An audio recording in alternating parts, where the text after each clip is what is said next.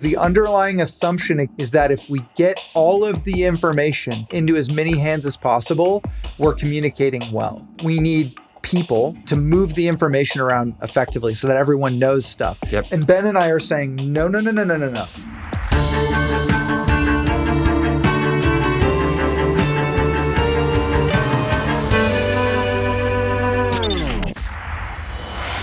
Welcome back to Building Better Games, everyone.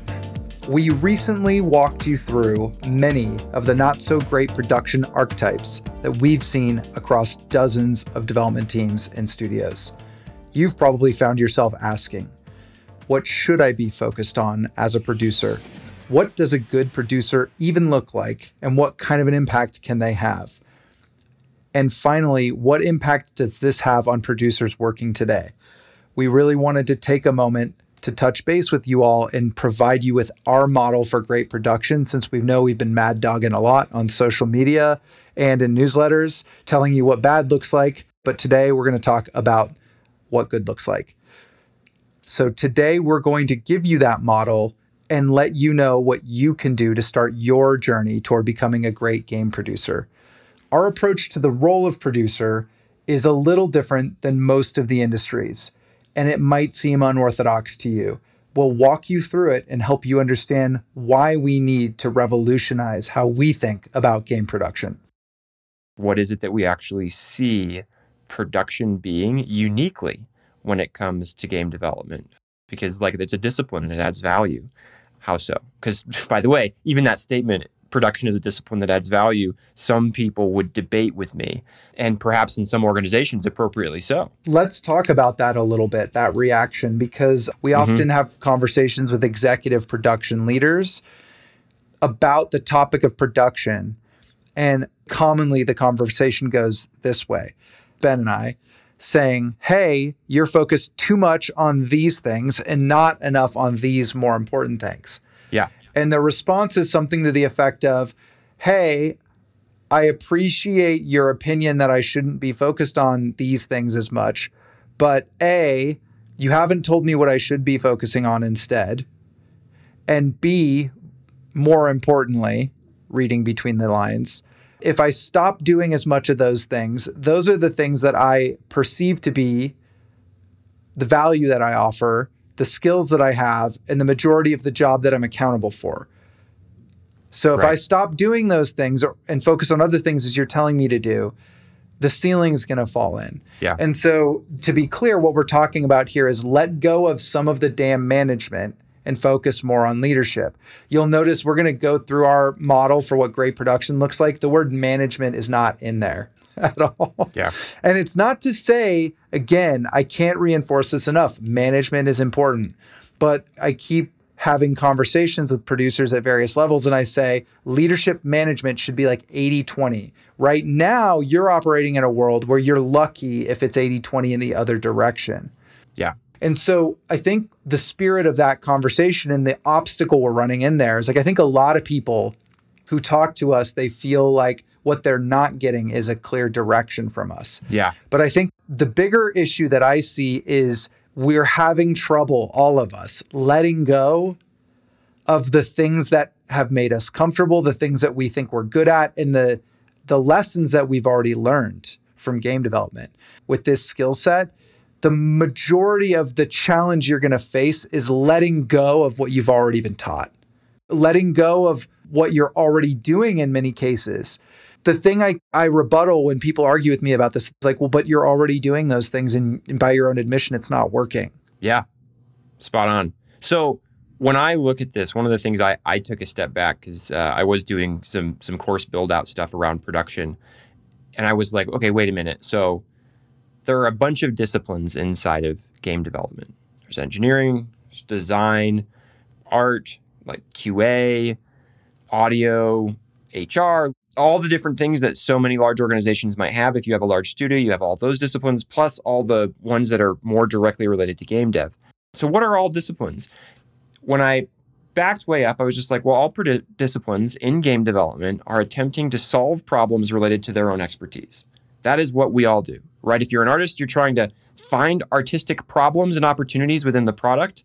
the game that the players are going to have or have right now, and you're solving them. You're solving them using your skill set of art. And so then that leads to the question, well, what is production's expertise? I've been in that role for a long time, but I've ever stopped and gone like, what are the problems I'm supposed to be solving? What am I supposed to be relating to?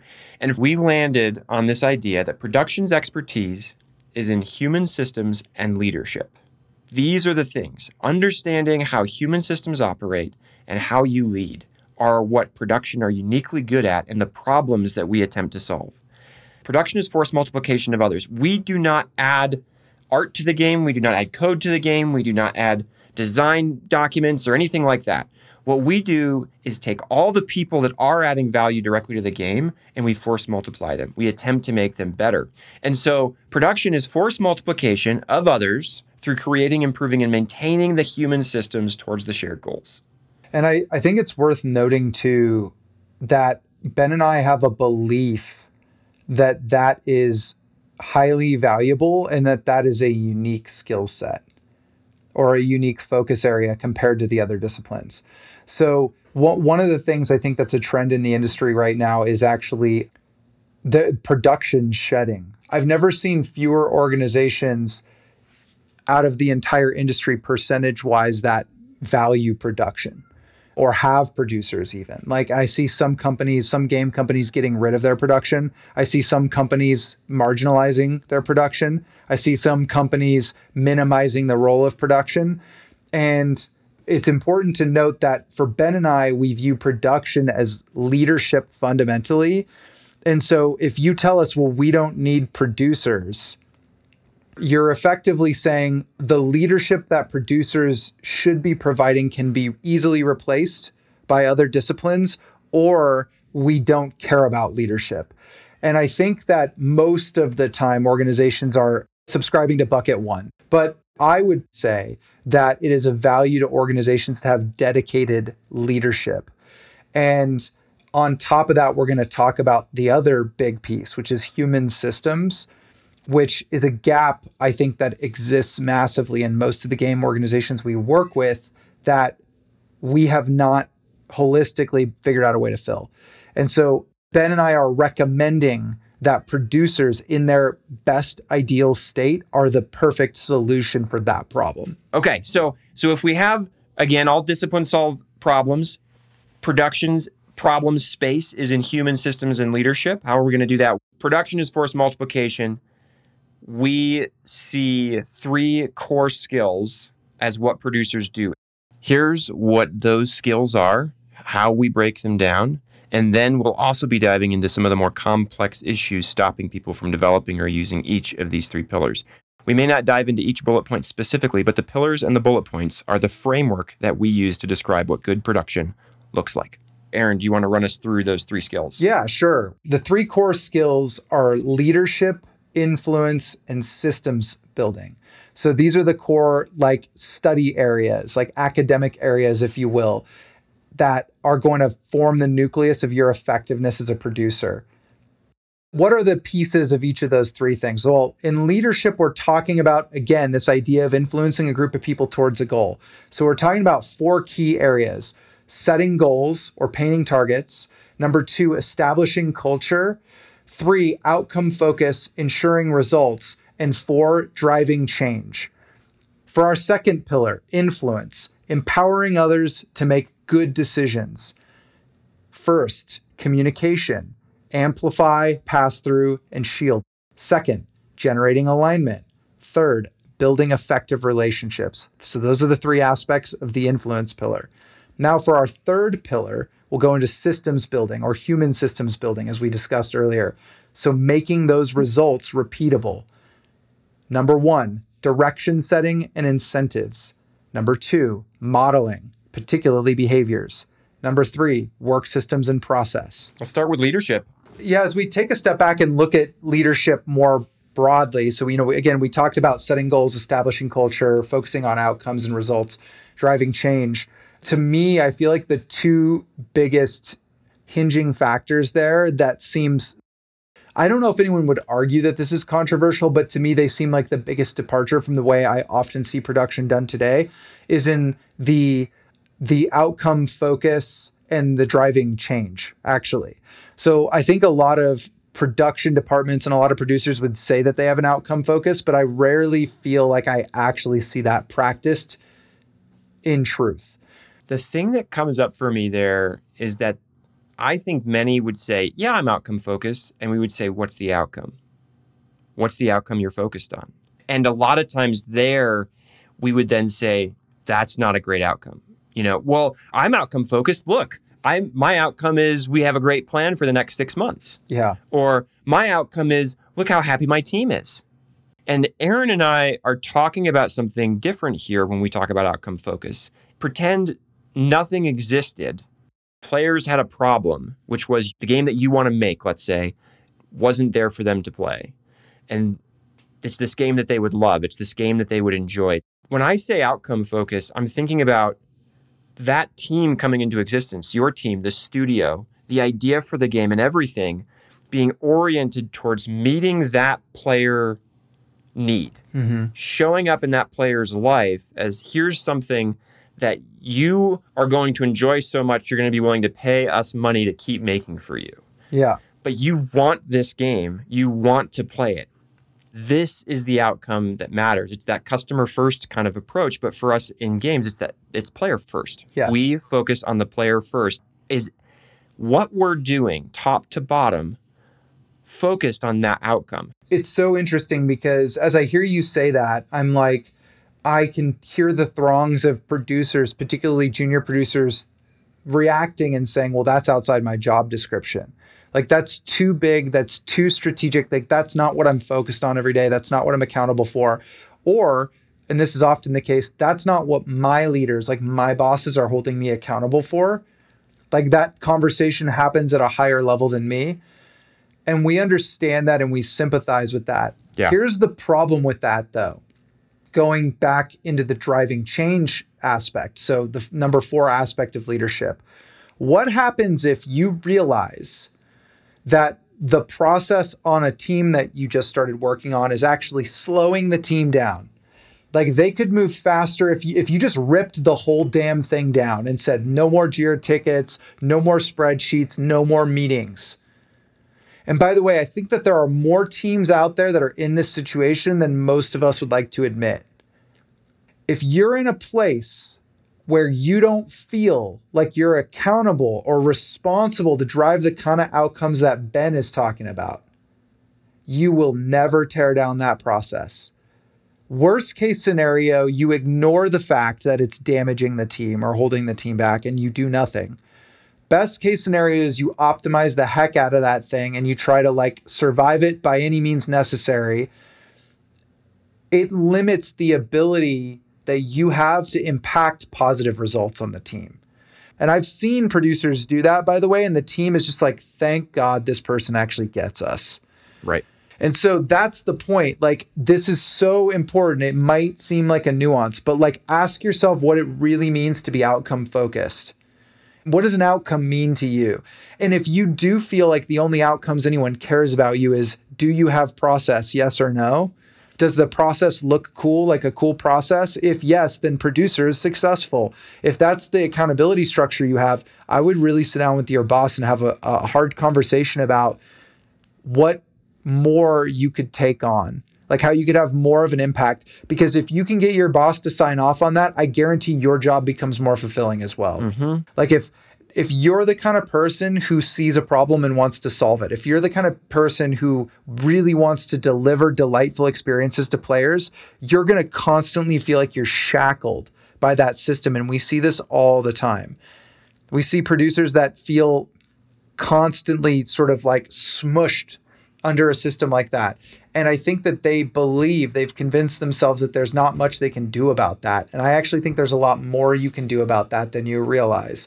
And I think this is really where some of the influence stuff comes into game. Yeah, let's segue in. Let's segue right into influence because I think this is perfect. Yeah, so we said we were going to take a step back after going over the high level of the 3 points of influence and talk about why this is such a non-starter for a lot of people and why this is also one that even folks who have the desire to really internalize and grow in this area struggle with it. you and I have talked about how we've like some of our biggest hangups in our careers, like we ran up against a wall, we're around this. Absolutely. And, it's funny as I look at this, I'm like, this one feels like the most identity implicating out of all of them too.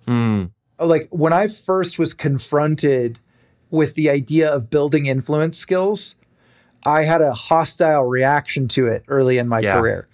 I don't like politics. I don't like them. Keep them away from me. I don't want to play the political game. I told myself stories that people who were really, really influential and good at influencing must also have a bad agenda, because why would you focus on that skill set if you could do something more valuable like the leadership bucket or the systems building bucket?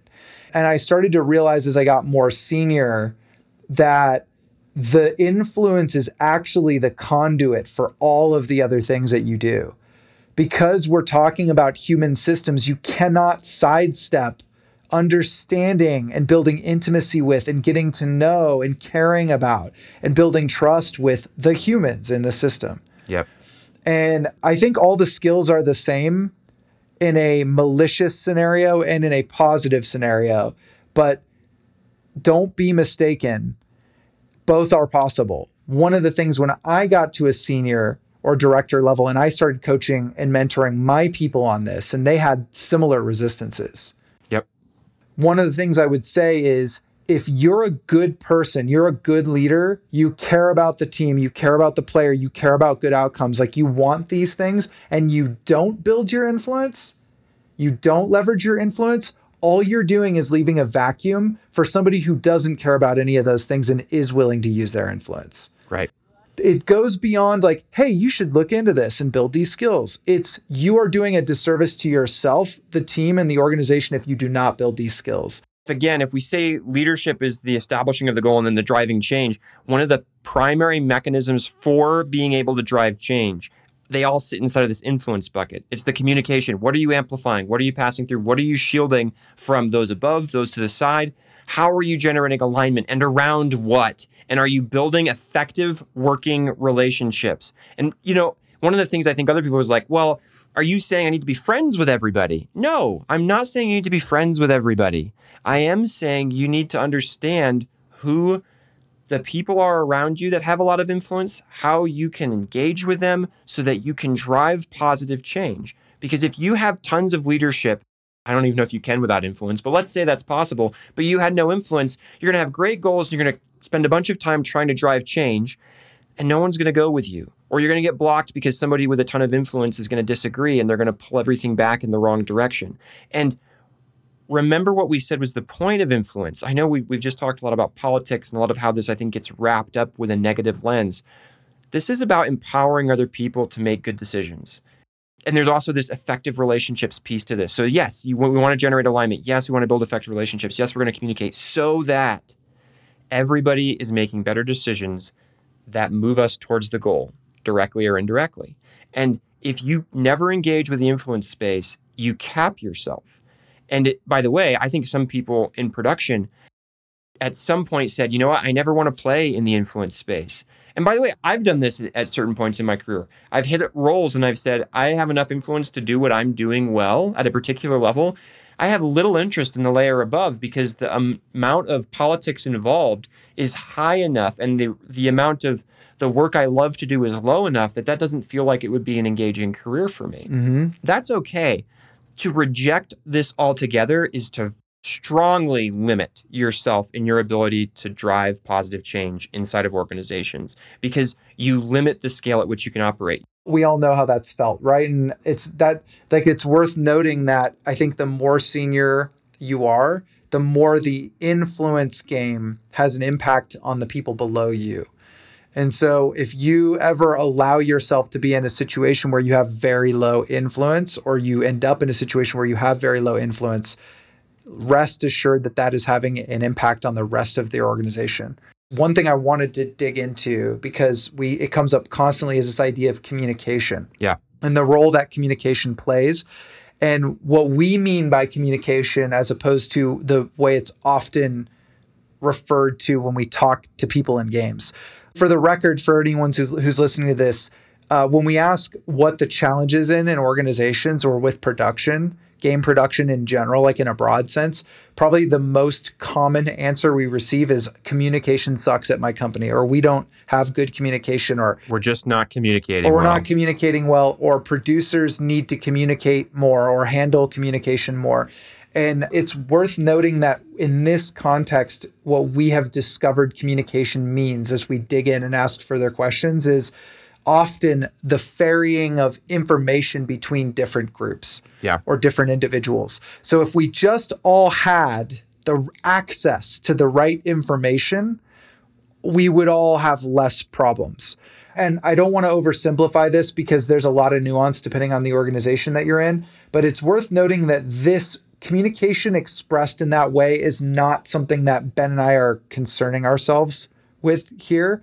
What we're actually talking about is the effectiveness of your ability to articulate and transmit information in a conversation between you and a team, or between you and a stakeholder, or whatever. Like, can you be compelling and convincing and outcome-based and data-informed and all these things, like, as you articulate an argument to a stakeholder? That's what we're talking about when we talk about communication. You're describing the idea of framing, right? Yeah. I have some information. It's one of those things where we maybe have a data point that says we track capacity on our team, and last month we got less capacity than we expected to done. Okay. If I take that raw, I really don't know what to do with it. And one of the thing for me is always that life is too nuanced for those sort of simple data points, right? So I could be like, well, I communicated. We usually do 90 things, and last month we only got 75 done. Oh my gosh, we got 15 less things done. I can go and panic about this. I can go tell stakeholders in a neutral stance. I can do all this. Or I can try to look into that and go, well, what's the context around this? What happened? Why did that happen? Oh, it's because it's December and everybody was off for 2 weeks. Holy crap, we should be shocked we got 75 things done. Mm-hmm. And then how do you filter that context as you communicate it so that your audience doesn't get overloaded by the raw context you've now discovered? How do you break that down into 2 or 3 bullet points that your stakeholders need to hear in the next update? Yep. And how do you deliver that, again, with confidence, with a follow-up, and here's what we're going to try differently next time. We're going to check in with you 2 weeks. If you have any concerns, follow up with me. I'll be available. Right. Like, so much of that tone and that framing, back to your use of the word framing, I love, is like, that's what we're talking about when we talk about communication. Yes. The underlying assumption most organizations subscribe to is that if we get all of the information into as many hands as possible, we're communicating well. And so we need people to move the information around effectively so that everyone knows stuff. And I think that this has become even more of a challenge in the remote world we live in now. And Ben and I are saying, no. Producers should take a step back, should be the ones to take a step back, and through an outcome-focused lens, through a leadership lens, ask the question, what information is necessary for the right people to deliver the right results? So, like, one of the things I think is an anti-pattern is when producers are just transferring buckets of information amongst different groups. And even if it's the right context, but there's so much of it that it becomes overwhelming. And in fact, I would go as far to say that in a lot of game companies, there is way too much information and context being exchanged. Because somehow I see thousands of Jira tickets and thousands of spreadsheets and thousands of Confluence documents just flowing back and forth every day. But when I ask people, what's the game you're making? And I cannot get a clear answer to that. That tells me right there that the wrong information is being focused on. Right. Like, we don't have time to have a company strategy meeting where the game director sits down with the team and explains to us all what the North Star is and what the game is and which direction we're going. We don't have time for that because we're all in so many meetings. I mentioned this earlier. We're not saying hide anything. We're not saying don't be transparent. We're not saying don't be open. Like, oh no, sorry, you don't need that. And like, we're not saying go to a need to know basis. That goes in the opposite direction in a negative way. What we are saying is you are trying to, through influence, empower others to make good decisions. They need some information, and they need that information framed in order to do that. Good producers are good at figuring out what information and how to frame it to who, so that they create alignment, that they're able to generate alignment, and that they're able to build effective relationships and then maintain them over time. 100%. And those skills are hard to learn, by the way. They're not very often taught. Like, I think these are the skills that when I look at them, out of all of them, I was not taught. So for you all, we have three. We have communication, generating alignment, building effective relationships. I don't know if I have a good recommendation on like place you can go to improve your communication skills. I've actually, interestingly enough, from some of my trusted mentors, had improv actually recommended to me as something you can try to sort of be like quicker on your feet, better, more, have crisper articulation, and because of the scenario and sort of role playing based elements of it, to actually get better at framing more effectively. So that's one thing off the top of my head. And on building effective relationships, Ben and I did a podcast with Zach Blitz that really went to the bottom line. I think of like how you can do that and immediately start accruing capital with people and building trust. So take a look at the Zach Blitz Relationships podcast.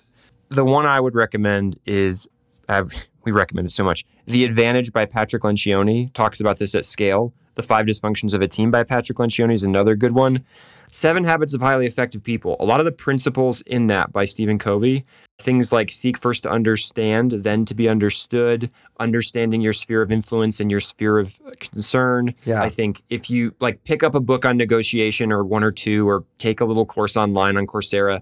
I don't want to imply that every time you go communicate with someone, it's a negotiation. That's not true. But some of the ways that negotiation helps you think about the other party and their interests and your interests, and how those things aren't always going to be the exact same. And how do you come to a compromise or a sort of win-win? You're constantly seeking that win-win. Yes. Good resources on negotiation will help you reach that more consistently. So keep those things in mind.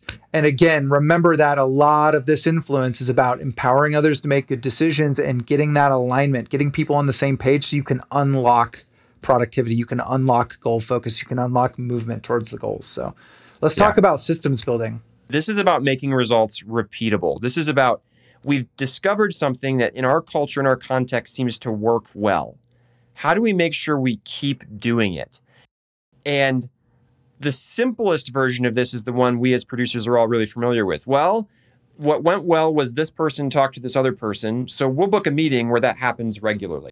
Okay, sometimes that might be wise. Aaron and I both have a ton of caveats around that. There's a huge it depends flag there. But sure, we need a meeting to talk about this particular topic and make sure that we stay on the same page around it, right? This is about making the results repeatable, maintaining goal alignment, maintaining the ability of people to make good decisions. And we actually don't start with process when we talk about this. There's 2 other bullets that we find more relevant. One is the idea of direction setting, and basically having internal to your culture, the vision, whatever it is, having people, influencers, you might say, who are able to say, this is the way we do things, or this is where we're trying to go. And that creates incentive. That leads to the second one, which is modeling.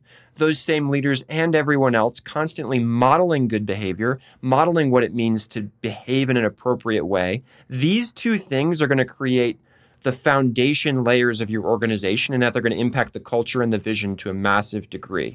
So you as a producer, yes, you're a leader. Yes, you're using your influence to help people make good decisions. And when you're building systems, it's not just process systems. It's also the idea of setting direction and being really repetitive sometimes about that direction, and then modeling the culture that you want to see, the behaviors that you want to see, so that other people pick up on that and realize that's what good looks like. Yep. And then lastly, it's the work systems and the process. Those things are absolutely around maintaining and building alignment. They're about the results being repeatable through that lens. How can we keep everybody focused on the goal, knowing what they're supposed to be doing, how their piece fits into the broader piece? All of that is through, the meetings and your Jira tickets and all these things. And that's where they have value. There you go. I said it. Jira tickets have value. They do. I believe that. Meetings have value. Reports have value. All these things have value insofar as they're helping you help others make good decisions and stay focused towards the goal. Yep.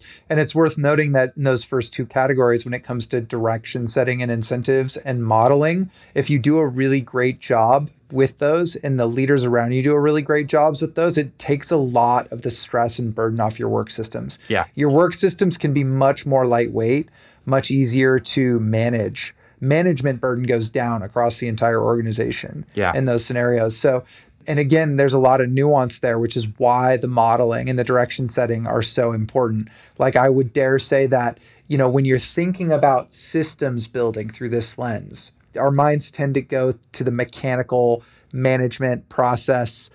Like, where's the paperwork? Where's the template? What are the stages of the interview?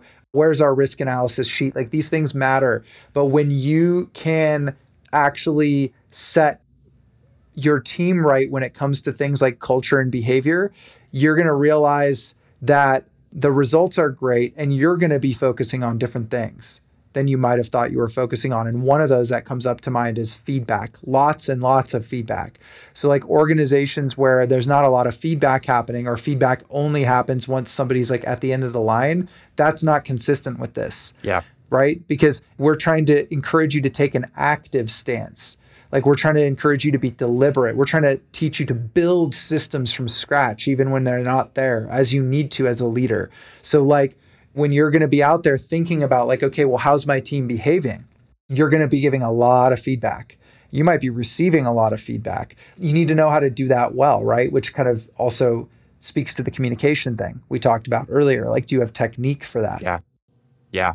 I love that call out too, because feedback is one we talked about in leadership. One of the bullets was driving change, and feedback is a mechanism for that. We talked about how in influence, there's this idea of what do we communicate and generating alignment. Feedback is a mechanism for that. Feedback, if I think about these three pillars of leadership, influence, and systems building as like a giant sort of three-circled Venn diagram, feedback, it sits inside of all of them.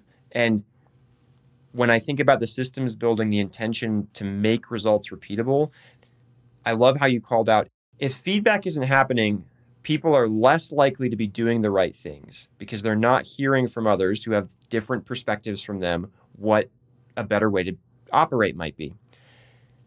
What that means is that rather than making results repeatable, we're probably just continuing bad patterns because nothing's correcting them. Feedback steps into that cycle and says, hang on, you just did something and maybe it was fine, but it could be better. Maybe it was bad and it needs to be good. And I'm going to give you feedback around it. And what I'm trying to do there is kickstart, here's a healthier pattern. And through feedback, consistently over time, not just from you to other people, but to you as well, as Aaron pointed out, we help create an environment where things like collaboration can exist and continue. Things like healthy feedback can exist and continue. This isn't, harsh critique for the sake of it. This is productive, constructive feedback to try to help everybody be better.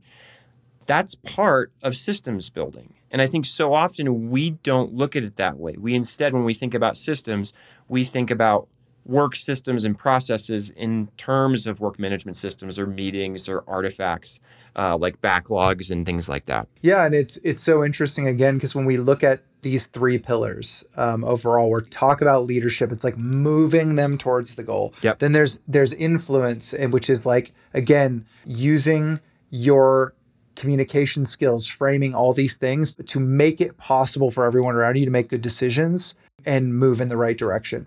And then systems building, make results repeatable. And I want to emphasize here that, like, to me, a good producer is a human systems architect. Yeah. And so to be an architect, you need to understand how buildings work. You can't just take a blueprint and run with it. So like, I think and this is something I just really wanted to call out. A lot of producers are stuck in a world where it's like, well, we use SAFe and I'm SAFe certified, or we use Scrum. And it's like, there's nothing wrong with those things. Again, those things can be helpful models for you to set up for your teams. But I still feel like overall our understanding of the why behind those techniques and our understanding of the way that they interact with human beings to create certain outcomes is poor. And so when we say we want you to be a systems builder, the word builder is very deliberate. We want you to eventually get to a place where you can dynamically generate and architect your own systems from scratch. And again, we understand that if you're a junior, this may not be a reasonable goal for you to hit in the short term. I get it. Use out of the box, scrum, learn, figure it out, experiment.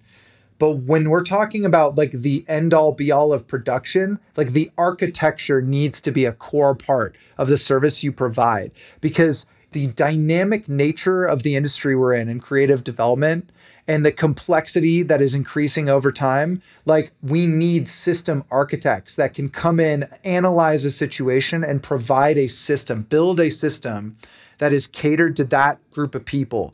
And so you need soup to nuts, all of the skills necessary to do that. So I really want to use this word architect to describe what your role is ideally there, and not just that you're like a process person or like that you know different kinds of processes or that you got your PMP or whatever. Again, all those things are useful, but you really need to get into the nuts and bolts of like, we're talking about like, hey, if you build in this ecosystem, like you need, 50% more supporting beams for your building to stand up. Like that kind of stuff is the stuff you've got to be thinking about. Like, and that allows systems building to be a skill that puts a megaphone over your goal focus as a leader. Right. This is advice I often gave to junior producers when they would arrive. They do different meet and greets with different people, and I was often on that list. One of the things I would always tell them is you need to figure out where you're going. And I know we've talked a lot about like setting goals and the outcome and of the game and the player and all that. I mean this actually at every layer that we've talked about though. Producers are responsible for knowing the destination for their team as well as the game. And that's through multiple lenses. That's through what would the best culture look like here? What would the best vision and mission and goals look like here? What would the best process look like here? You want to figure that out. And what you're going to be tempted to do when you first do this is immediately try to transform the entire team into what you think your ideal is. And that's going to go really poorly.